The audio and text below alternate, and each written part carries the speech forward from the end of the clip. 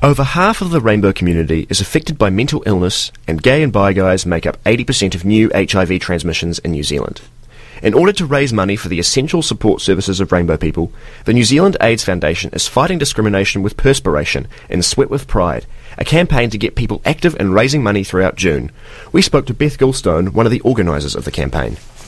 So, Sweat with Pride is returning for its third year, having raised over $355,000 for the rainbow community in 2021. What's on the table for 2022?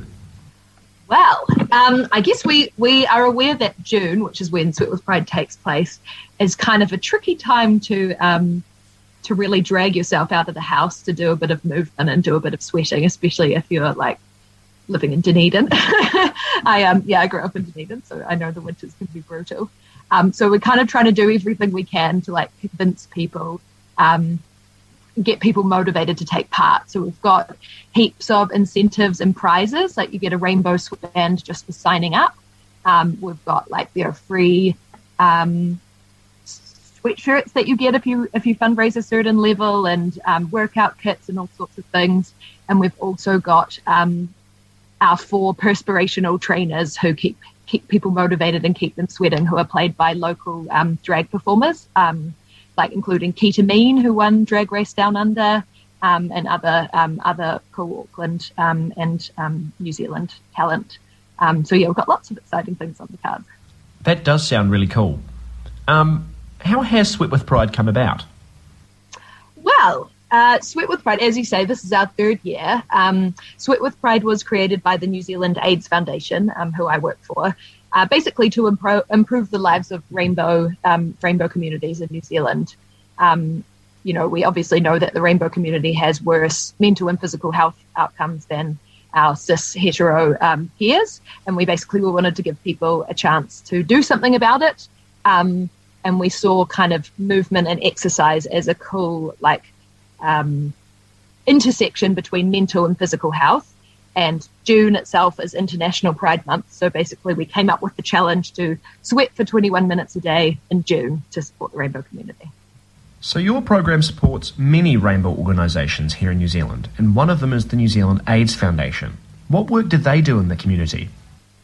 So NZAF offers free counselling and peer-led sexual health services to gay and bi guys and gender diverse people in Aotearoa who are disproportionately affected by HIV, as well as putting on community events like the Big Gay Out.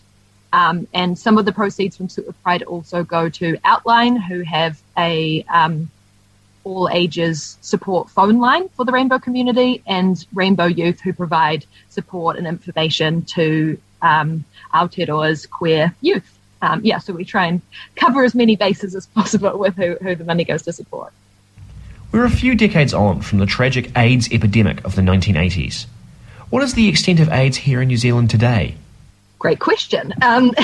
So thanks to, we had some quite early interventions in New Zealand, led by one of our founders, Bruce Burnett, which have meant that New Zealand has actually fared comparatively well in the, global epidemic. We've had, things like, not to go too much into the details of it, but the needle exchange program and condoms for sex workers, condom use for sex workers, and even legalizing homosexuality, all played a massive part in actually keeping transmissions relatively low in New Zealand.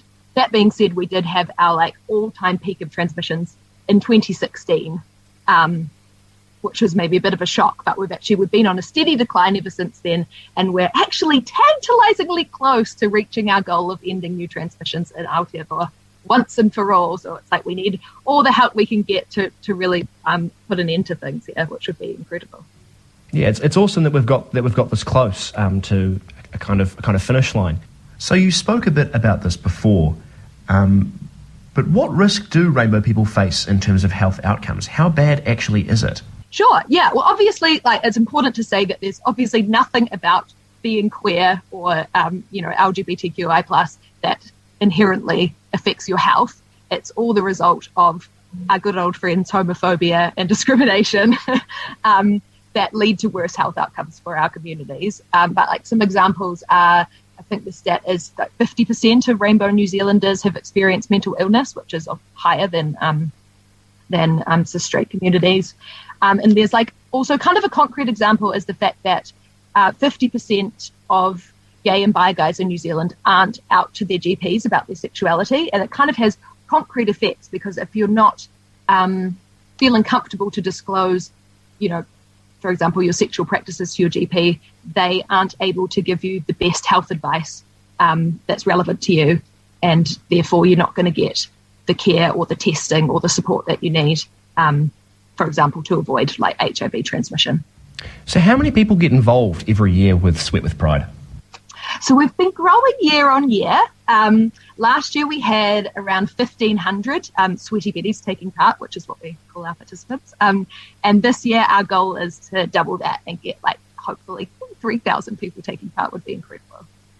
And how can our listeners here at Radio 1 get involved with Sweat with Pride?